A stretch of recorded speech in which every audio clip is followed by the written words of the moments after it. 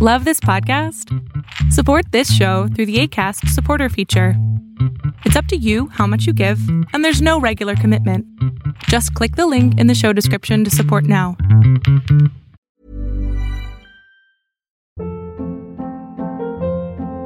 Hold up. What was that? Boring. No flavor. That was as bad as those leftovers you ate all week. Keke Palmer here, and it's time to say hello to something fresh and guilt-free. Hello Fresh. Jazz up dinner with pecan-crusted chicken or garlic butter shrimp scampi. Now that's music to my mouth. Hello Fresh. Let's get this dinner party started. Discover all the delicious possibilities at hellofresh.com.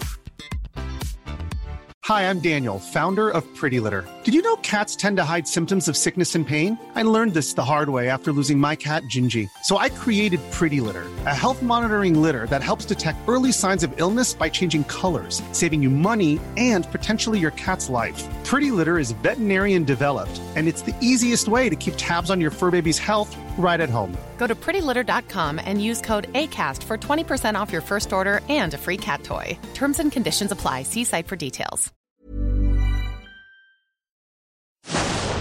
Fiction, science fiction, horror, fantasy, crime, LGBT, thriller. You have now entered the House of Mystery with your hosts, Eric Shapiro, David North Martino, John Copenhaver, and Al Warren. Heard on KCAA 106.5 FM Los Angeles, 102.3 FM Riverside, and 105.0 AM Palm Springs. Today we are going to Ohio to talk about the Mansfield killings. And our guest is the author of that book, Scott Fields. Thank you for being here, Scott. Well, thank you for having me on. So, Scott, let's talk about this. Mansfield killings, what an interesting story. How did you get involved in this story and start writing it? Well, I'll tell you the truth. I've written 15 novels, and most of the time I would get an idea pop in my head, and it would stay there for 2 years. I went ahead and wrote the book. But a lot of them would just disappear, so I didn't bother. But I was at a book signing where there was a whole bunch of people in a room, and they took a break, and somebody mentioned, I heard some people talking, and they mentioned something about something that happened in 1948 where two guys killed 3 people right there in Mansfield. And they also killed a total of 7 in a week's time in Ohio. And something hit me. I mean, it was really hard. I was obsessed with this. And the next day, I went down to the library and made copies of all the newspaper articles that was about that. I had a stack like you wouldn't believe of the papers of it. I even had to put an index thing on the front of it. But I interviewed one of the members of the family. There was 3 people killed here in Mansfield, and the son was an Army guy. He was in Chicago. He started coming back here. So you're from there. What's that? So that you were in Mansfield when you discovered this or heard about this. Oh yeah, I've been down here for 20 years, and so anyway, I got to talk to him a little bit. But when I started writing, now normally it takes me a year to year and a half to write a book. I wrote this one in 4 months. I was writing 3,000 to 6,000 words a day. I was obsessed with it. I don't know why. But it's been the most popular book I've ever written. Out of the 15, this one sells twice as much as all the other 14 put together. It's been a big one. I'm just glad that it got out, to tell you the truth. But, so when you start writing a book like this, I guess you were pretty obsessed with it. What was it about this crime, do you think, that made you so involved or feel so involved? You know, I really can't explain. I don't really understand it because I was obsessed with it so much. And to tell you the truth, I wrote another true story about a guy who in 1983 killed what was it, about 14 people in 3 weeks, about 5 of them here in Ohio. And to tell you the truth, it took me 2 years to write that one because he was a nasty guy shooting people in the ear, to tell you the truth. It's a true story. But this one, I don't know why or how I got so absorbed with that thing. There was a company that was going to do a movie on it, and they had so many problems. They had it for 2 years, and they eventually had to back out because they had too many problems going on in their lives. And now my agent's got someone else looking at it right now, so hopefully it'll be a movie someday. Well, it's kind of one of those things. True crime's a big thing right now, so a lot of stories being told. So when you got involved, so let's review some of the story. So when did this happen, and whereabouts was this? What exact area? Well, okay, those two got out of prison, the Ohio Reformatory. They'd been in there for 3 or 4 years for some kind of minor crimes or something, and when they got out, the two of them had become friends. And one, to tell you the truth, one's name was Robert Daniels. He was an extremely intelligent person, believe it or not, almost a genius IQ. And his friend was named John West. And John West, IQ didn't even hit 100. So those two were best friends. And when they got out of prison, they wanted to get back on a guy named Red Harris. This Red Harris was a guard at Mansfield Correctional Institute. Red Harris had been really mean to him, and they wanted to get him. So the first thing they did is they went to a bar here in Mansfield, and bottom line is they ran into some problems, and they actually shot one of the bartender in the head, killed him. The two of them got out of there, and like a day later, decided to go see if they could find this Red Harris's house. They drove outside of Mansfield about a mile or two out there, and they got on a road where he's supposed to be, but they stopped into the wrong house. The house belonged to the Nibels, and they busted into the place. It's like 1 o'clock in the morning. They got into the house and held a gun, and they told them that Red Harris lived down the road, actually only 2 doors down. So they decided, West and Daniels decided to tie him up. Well, they looked all over the house and could not find any rope. So they got all 3 of them, the Nibel family. Let's see, mother was Nolana Nibel, Phyllis was the daughter, and John Nibel was the father. Wasn't he a supervisor of? Was he not the supervisor? Actually, he worked in the, yes, he did work in the prison. Oh, okay. I forget exactly what he did, but they took those 3 and put them in a car, drove them out to a place called Fleming Falls Road, just a few miles outside of Mansfield. They took them out there and took them into a cornfield. Bottom line, I'll just get right to it, and shot all 3 of them in the head. Killed them out there. Actually, the next day, there was a bunch of Cub Scouts were going down that road. Now, back in those days, corn stalks were split like a foot apart, not like they are today, and you could see down through a cornfield. And this one kid actually saw, and I met this kid. He's not a kid anymore, of course, but I met him, and he said he looked into that cornfield and saw 3 people laying there on the ground. And unfortunately, those 2 made those 3 take off their clothes before they killed them. Now, why, I don't know. He never did say. This kid told the supervisor, and the supervisor sent the kids on down, and he went in there, found that, and called the cops. Now, those 2 had killed those 3, and had killed, of course, another one before that, the night before, in the bar. They decided, they knew the cops were after him, they decided to get out of Ohio. And they started driving toward Indiana.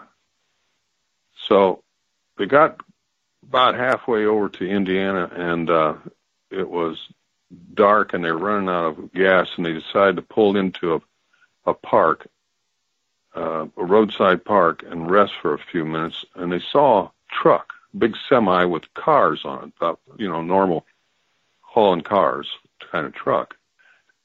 They went over to the truck and saw the driver was asleep in the truck, and they shot him, killed him, pulled him out, and the next morning they took off trying to get into Indiana. So they drove all the way over to a town called Van Wert, Ohio, which is real close to Indiana. And in Van Wert, out in the cornfields, the cops had already put up a blocking thing. They figured they were going to be going that way.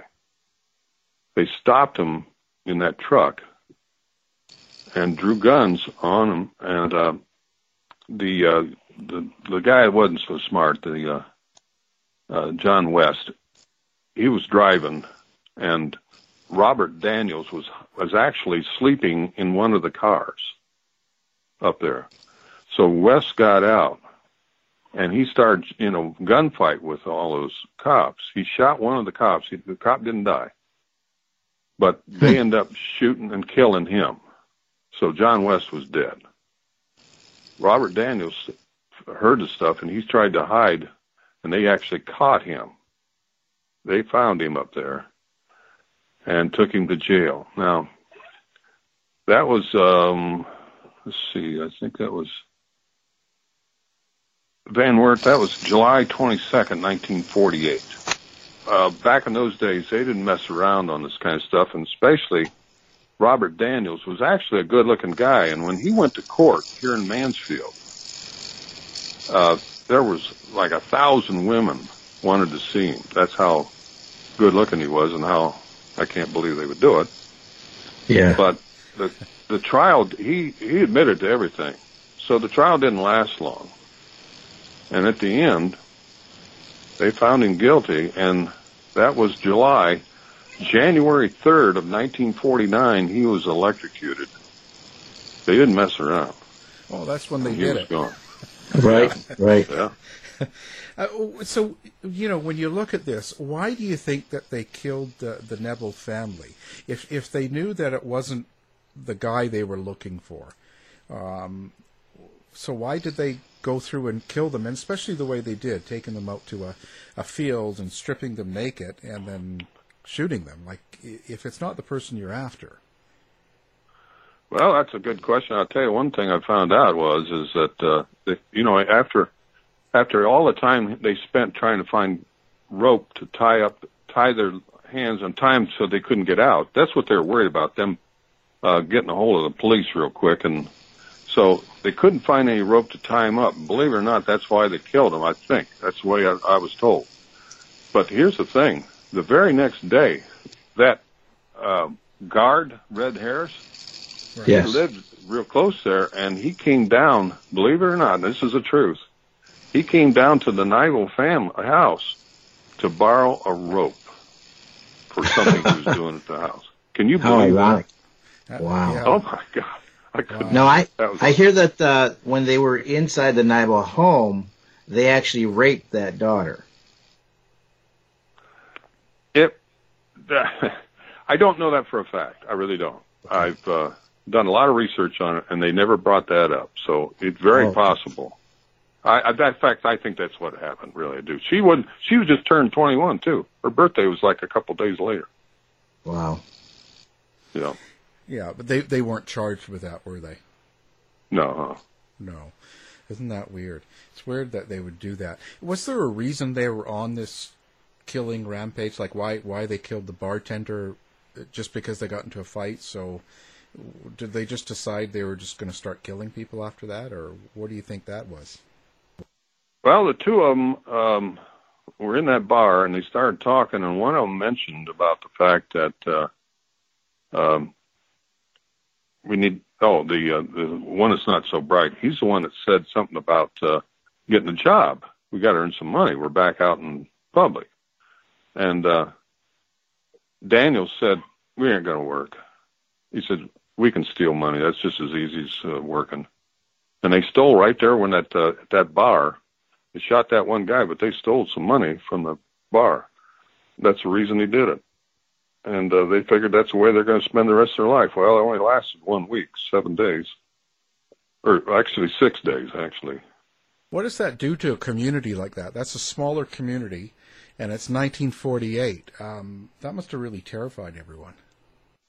You wouldn't believe how bad it was. And to tell you the truth, in that particular summer, it was extremely hot in this town. It was over 100 degrees about every day. And we didn't have air conditionings back then. So, and they had to close. Every kid could not go outside. They made them stay in the house. And what they did is they kept the doors locked and the windows shut. So can you imagine a house at 100 degrees with no air conditioning? That's the way it was. Everybody was like that. They were so scared. It was big noise back then. You know, we have a lot of killings going on in this country now. But back in 1948, this was something really rare. No one had ever done this. Yeah, it's more commonplace now, I think. Yeah, it is. Sorry. They call it the Mad Dog Killers, right? Yeah. Yeah. Why did they call it that? What was that name about? You got me. I never heard of it. That's a good one, Mad Dog Killers. I did hear that, though. Yeah. And then I heard that Robert Daniels, that before he went with his buddy after they got out, Robert Daniels' parents said, "Don't go out with that John West." And Robert Daniels says, "Well, he's the smartest guy I know." And then, isn't that John West? He had the low IQ. Oh, yeah. I actually read that he had an IQ of 60. Now, That's even lower than mine, so I felt bad for him.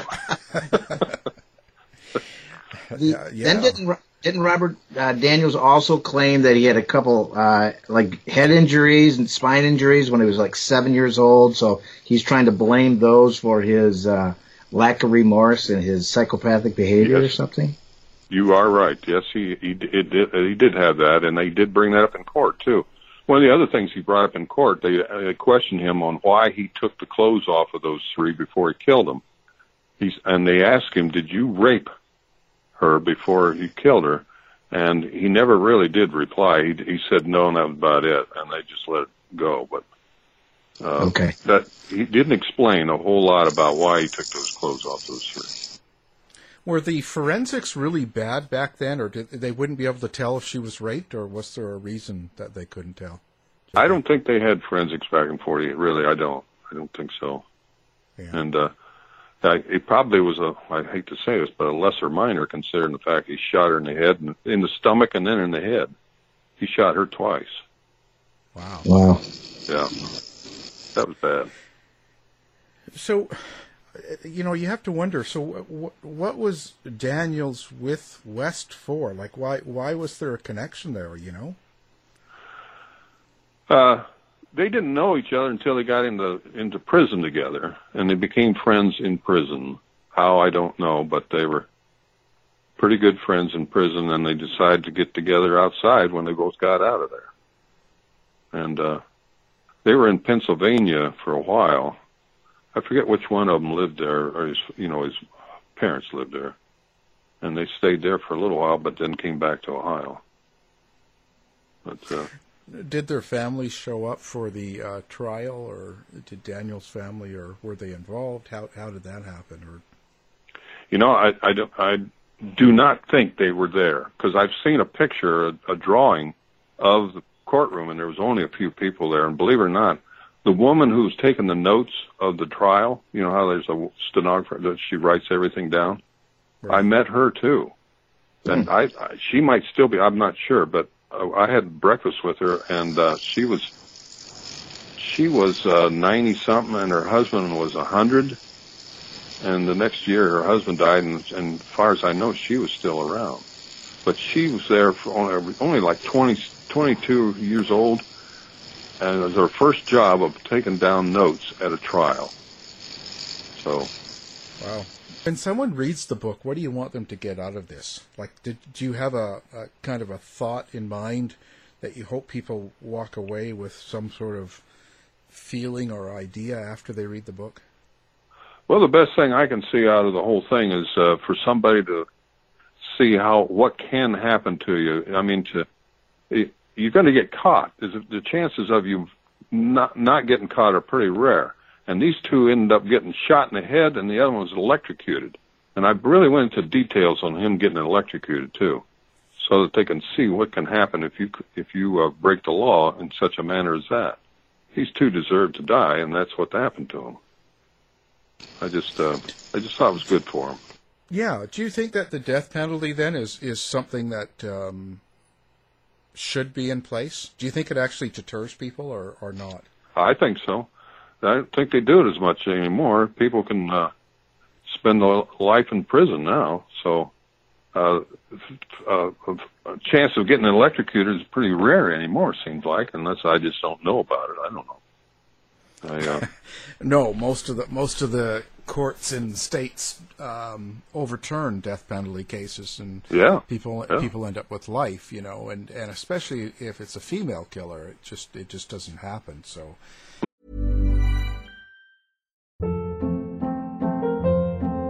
Hold up. What was that? Boring. No flavor. That was as bad as those leftovers you ate all week. Keke Palmer here, and it's time to say hello to something fresh and guilt-free. HelloFresh. Jazz up dinner with pecan-crusted chicken or garlic butter shrimp scampi. Now that's music to my mouth. HelloFresh. Let's get this dinner party started. Discover all the delicious possibilities at HelloFresh.com. If you thought the only way to get a more defined jawline with natural-looking results was through surgery, think again. Juvederm Volux XC is a non-surgical injectable gel filler that improves moderate to severe loss of jawline definition and can help you achieve natural-looking results with little downtime. Even better, this improved definition lasts up to 1 year with optimal treatment. No maintenance required. Improve jawline definition for a smooth, sculpted look with Juvederm Volux XC. For important safety information and to find a licensed specialist, visit Juvederm.com. That's JUVEDERM.com. Not for people with severe allergic reactions, allergies to lidocaine, or the proteins used in Juvederm. Common side effects include injection site redness, swelling, pain, tenderness, firmness, lumps, bumps, bruising, discoloration, or itching. There's a risk of unintentional injection into a blood vessel, which can cause vision abnormalities, blindness, stroke, temporary scabs, or scarring. Talk to a licensed specialist to find out if it's right for you. I'm Sandra, and I'm just the professional your small business was looking for. But you didn't hire me because you didn't use LinkedIn Jobs. LinkedIn has professionals you can't find anywhere else, including those who aren't actively looking for a new job, but might be open to the perfect role, like me. In a given month, over 70% of LinkedIn users don't visit other leading job sites. So if you're not looking on LinkedIn, you'll miss out on great candidates like Sandra. Start hiring professionals like a professional. Post your free job on linkedin.com/achieve today. Hey, it's Ryan Reynolds, and I'm here with Keith, co-star of my upcoming film, If, only in theaters May 17th. Do you want to tell people the big news? All right, I'll do it. Sign up now and you'll get unlimited for $15 a month and 6 months of Paramount Plus Essential Plan on us. MintMobile.com/switch. Upfront payment of $45 equivalent to $15 per month. Unlimited over 40 gigabytes per month. Face lower speeds. Videos at 480p. Active Mint customers by 531.24 get 6 months of Paramount Plus Essential Plan. Auto renews after 6 months. Offer ends May 31st, 2024. Separate Paramount Plus registration required. Terms and conditions apply if rated PG. So they end up spending time in prison getting groceries and everything for free. That's Yeah. So TV, I don't know. It just seems like I think they would be a little bit deferred from such a thing if they were electrocuted. One intriguing thing that I think is, to me, is, let's say John West was just a follower since he was kind of low on the IQ, and Robert Daniels was kind of the leader. That here is a person that they were talking about his complete lack of remorse. Yet, when you look at the history, I guess he was saying that his parents were fighting all the time, something to that effect. But how did he switch from being a robber straight to a killer? And then it's kind of an intriguing thing how this killing spree began. As in, once they finally killed that, I think they killed the Ambrose Tavern. The Ambrose, they killed him first, didn't they? Yeah. And then once they did it, and then here it is, John West was the gun nut, and so they just started doing it. It's like, to me, is quite the leap, becoming, let's say they're going to survive instead of working. They're going to rob people or rob places, and then to kill. What a big jump, a big leap. Yes, it is. You're right. I just, it's hard to imagine why that happened, and it was one of the biggest things going on in the United States back in 1948. And I can understand now why, after all that I've read and so forth about it. But these two are, let's put it easy, these two are crazy. It's simple as that. Yeah. To be doing something like that. Was it, what was the community like? Was it a poor community, and were things rough? Back in those days, yes, it was a little bit. It was most everybody was farmers in Mansfield area, and there was a lot of financial problems, of course. But and then we also had downtown Mansfield, or at least close to. There was a lot of factories, big time factories. So there was a lot of jobs there to get if you were interested. But these two, I don't think they wanted to work at all, to tell you the truth. Yeah. Well, it's pretty clear they didn't. Well, that was only 3 years after the war ended, so that's why I was asking what the economy and things were like. Yeah. Yeah. Yeah. Oh, it's crazy. So, do you think it actually changed the area? This killing you said made national media, so people throughout the country knew about it. Yes. So, did it really kind of freak people out? Do you think? Well, yeah. Like I say, the fact that the people wouldn't go out of the houses, they wouldn't even go and get some groceries. It was a burden for them because they didn't want to get outside the house. And people who had guns in their house made sure that they were available. I remember also that there was a meeting, a women's meeting that happened most all the time, and they decided not to even meet for that meeting because of what was going on. There was it was an incredible thing happening in Ohio, especially here in Mansfield, because Mansfield's kind of a boring town. That's why I live here. I'm boring myself. And so... Do you still have party lines for phones? Or? Yeah, well... It's funny. I say that, and I know young people won't have a clue what that party line is. Party line, yeah. Yeah, I know what you mean. It's crazy. Now everybody has a phone on them. Well, the bad thing for me was every time I wanted to get on the phone, on the party line, there was always somebody else on it. Yeah. And I couldn't do anything to get them off, if you catch my drift. So. Right. Pretend like you're listening. Then they don't like that. Yeah. Oh, it's crazy. You know, one thing I got to tell you is that when I was going to go to college, turned down the Detroit Tigers. Anyway, I was getting ready to leave, and the day before I left, my mother, who was an extremely good writer, but she never tried to get published. I inherited it from her. She was an extremely good writer. She wrote a lot of little short stories, stuff like that. And before I left, she left me with a I don't know what you call it, but it was a 5-page note for me, a letter to me. And I still have it, believe it or not, after all these years. But that 5 thing told about our life together and how she was supposed to get dinner ready for Thanksgiving the next day, and I wanted to go fishing, and she would take me out to the river and stay with me while I fished. She did a lot of things for me. And I always thought, she died early in life. She's only 63. And I always thought I would love to get her published. Well, the very first novel I had come out was called Summer Harvest. And believe it or not, I managed to get her letter to me incorporated into that book, so she got published. I just felt good about it, that's all. Wow. So that was 2004 that got published? Yeah, I think it was 2004. Okay. How'd you know that? He's a research man. I'm a research guy. He's a editor. I was just so grateful to get her published. That's all. Oh, that's she was nice. an excellent writer. That's fantastic. What do you plan on? What kind of so going from your story with your mother and your life to the killings? Do you plan to get into writing more killing books, or kind of what's your history with that? Do you want to write more true crime? Well, there's that one, the true story, and then I told you about the Killing Road. The guy killed 13 people in 3 weeks. Right. Did I tell you about that? Yes, that a was, little bit. Yeah. That was nasty. I had a time writing that because it took me 2 years to write because he was such a nasty guy, shooting people in the ear. Oh, for Christ's sake! I mean, he was horrible. But that's the only two that I ever wrote like.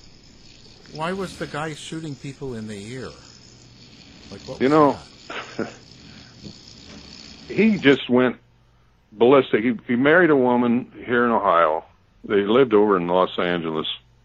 They moved over here to Ohio, and they were together for several months, and finally something snapped in his head, and that his wife's brother came into his house, and this guy shot the brother. And from then on, he left and just started killing people. Wow. 4 or 5 here in Ohio, he went down to Georgia, he even went to Florida. He killed 5 down in Florida, and finally just gave in his gun. And he got electrocuted eventually. 1983, I think it was. But that was enough of that stuff. I just can't handle that stuff anymore. And I've been writing, most of my books are, in fact, the latest one I've had published was called Against the Wind. And there's a guy named Don Fauntleroy over in Hollywood who's making a movie out of that one, Against the Wind. It's more a religious kind of story. And he's going to try to have it done so it'll be a Christmas story here at the end of this year. I hope it does. Speaking of movies, isn't the Mansfield killing doing it? Isn't that going to be a movie? My agent's working on somebody to do it. Like I say, it got turned down by a company. A company couldn't do it anymore. They had to back out of it, and so she's finding somebody else to. To make a movie out of it. I just want to go see a movie. Yeah. Writing true crime really kind of affects you, doesn't it? Like when you come out of it after a book, it kind of it makes you feel more negative toward other people, or? Oh, no, not really. In fact, I appreciate my friends after reading about some of these people. And, like I say, I've only written 2 of these, and my best one that I think I enjoyed was Against the Wind. It's a kind of a religious thing, and it's very positive in my book. A very good. I shouldn't say that. That sounds like someone bragging on his stuff, but that's my favorite. Can I say that was my favorite? Yeah, I mean, there's things that's how it is as a writer. You'll come out with certain ones that are your favorite for personal reasons, right? And Summer Harvest was that was a big one when I first came out. Summer Harvest came out back, like you said, quite a long time ago, and that thing was selling 3,000 to 4,000 copies a week. It was big. Wow. But that was a long time ago, so it's not as good anymore. Yeah. Well, kind of like me. I just. Yeah, it's all good. It's all good. When you get old. You get old. Yeah, that's Mike. So, do you have a website or something that you set up for people to follow you, or do you not do any of that social stuff? I used to do that stuff a long time ago, and I've kind of gotten away from it. I used to do book signings all over the state of Ohio, and I just backed off of it for some reason. I don't know. I kind of getting away from it. In fact, I started a book about a year and a half ago, got it half done, and stopped writing. And just recently, I'm thinking about trying to finish because I really liked it. And so I reread the first half of it just a couple of weeks ago, and I'm going to think about getting it done because that's something that's always bothered me is kids with cancer. That's always bothered me. And I'm doing a book with that and a guy fall in love with a woman, and he's actually, believe it or not, this guy is a former mafia killer, and he becomes a preacher. Imagine that. I pulled. That's a good one. Anyway, but he's doing whatever he can to help her and so forth, and I got to finish it. Simple as that. Yeah, well, you got time. Well, anyway, I mean, you got time now, I'm sure, with the virus thing going around. Not a lot of people are staying home, so. You got that right. Oh, yeah. I'll be glad this is over. Well, Yeah, don't you think there'd be a good movie coming out? Oh, you don't like to do serial killer stuff, but there'd be a perfect serial killer something like that, Al. So we got to do that. Yeah. No. Well, you know, what's worried me is the fact that that one guy's doing Against the Wind. He started this a couple months ago, and I don't know whether, you know, there's no movies anymore coming out. I don't know. But I don't write him. I don't want to bother him, so I just hope he's still at it. Well, it could just be in on hold for a while. Like some of them will wait a couple of months and do other things, right? And that, so you know, it's a process, and I think everyone's sort of on hold, you know, in a way. Oh, yeah. Because nobody really knows what's going to happen, so it just kind of, you know, just give it a couple of months and see where it goes. But you know. Well, it's I like writing. It's something that keeps me busy, and to tell you the truth, after 15 novels, I believe it or not, I actually have 3 half-finished novels. Now, Fields, why don't you finish them before you do anything? And I've only had one other idea in my head after all these years. I used to have 4 or 5 ideas in my head. Now I only got one. It's been there for, I'll bet you, 10 years. So I don't know whether I'll write it or not. I don't know. See what happens. Yeah. That's kind of like Mike. He's only had one idea in his head for Hey, I've gone far with that idea, though. quite a while, and it just doesn't change. So, you know, it's okay. I'm simple. Yeah, very, very basic, and be proud. That's all that matters. You know. Well, you know, the one thing is I'm proud of on the Mansfield. This isn't bragging. I just wanted to tell you. I've had, I don't know how many people, hundreds of people tell me that they start reading that novel and they can't finish it. They'll stay up all night trying to get the thing finished. So I've had a guy tell me it was late at night and he decided to put it down, and he got in bed and had to get back up to read some more of it. That's great. That made me feel good. It really did make me feel good, because I was proud of that thing, and I would love to see a movie on that thing. I just would. Yeah. Well, you know, it's good when you make connections with people, when you write something and they actually it really connects. That's probably the most rewarding part of it. That's what you're right. Rewarding. That's exactly the word. I feel good about it. You spend a year and a half writing a book. You just hope that people like it. It's not that I care about the money. I just want to see if people like the thing. And to tell you the truth, on the Mansfield Killings, I looked at the review. I made the mistake of reading the reviews on it one time, and there was a couple of them. There was one guy put a review on the Mansfield Killings, and he put some stuff that was fictitious. It was not true. Making bad remarks about the book. And I thought, Fields, don't read those reviews anymore. Yeah, you know, that's kind of how reviews work. And when you first start looking at them, it can be painful, because your intention is not to upset people or to get things wrong, you know, or anything. I know. Yes, you're right. Exactly right. And so, and you know, but after a while, you get kind of tough as nails, because people will say all sorts of things about you that are not true, and about the story, and what can you do, right? Yep, that's true. You're right. You know, it's kind of that kind of a world where the reviews can come out, and there's really no protection for you, in a sense. No. No. So, I mean, I get accused of all sorts of things. So,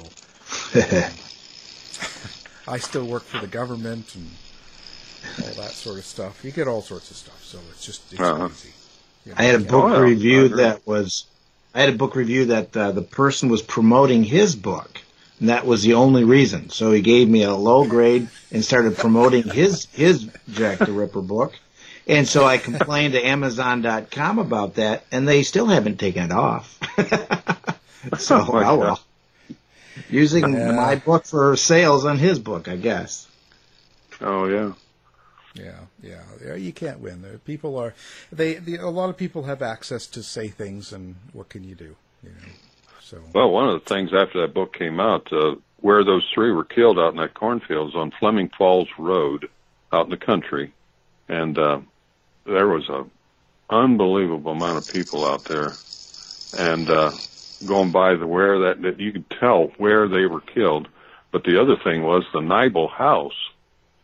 In fact, in the book, there's pictures of the Nibel house today and back in '48. And that Nibel house where those three were killed, that thing had traffic jams all the time around the house. There was cars parked everywhere. And they finally had to get cops out there on that because of the problem. Well, believe it or not, just a couple of weeks ago, they tore that house down. So no longer are they big out there on that. I was curious if they would have done it. Huh? I wonder if it was haunted. Oh, good question. I didn't even think about that. Oh, let me rewrite that book. I'll put that in there. That's right. There you go. We've got it figured out. Update. Yeah. Well, it's fantastic. Well, you know, so we will have your book listed on our website. People that listen in and can just do one click and pick up the book. Oh, good. Thanks. It's fascinating, and we recommend it for anybody. So now the book is called The Mansfield Killings, and the author has been our guest, Scott Fields. Thank you for being on the show. Well, thank you for having me on there. I'm glad to talk to you guys about this. To find out more about our show, guests, or to listen to past shows from our archive, please go to www.houseofmysteryradio.com.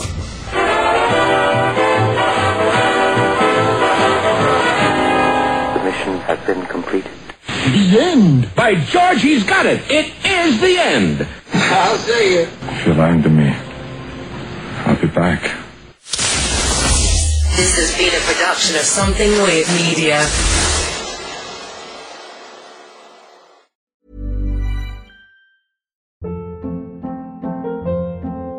Hold up. What was that? Boring. No flavor. That was as bad as those leftovers you ate all week. Keke Palmer here, and it's time to say hello to something fresh and guilt-free. Hello Fresh. Jazz up dinner with pecan-crusted chicken or garlic butter shrimp scampi. Now that's music to my mouth. Hello Fresh. Let's get this dinner party started. Discover all the delicious possibilities at HelloFresh.com.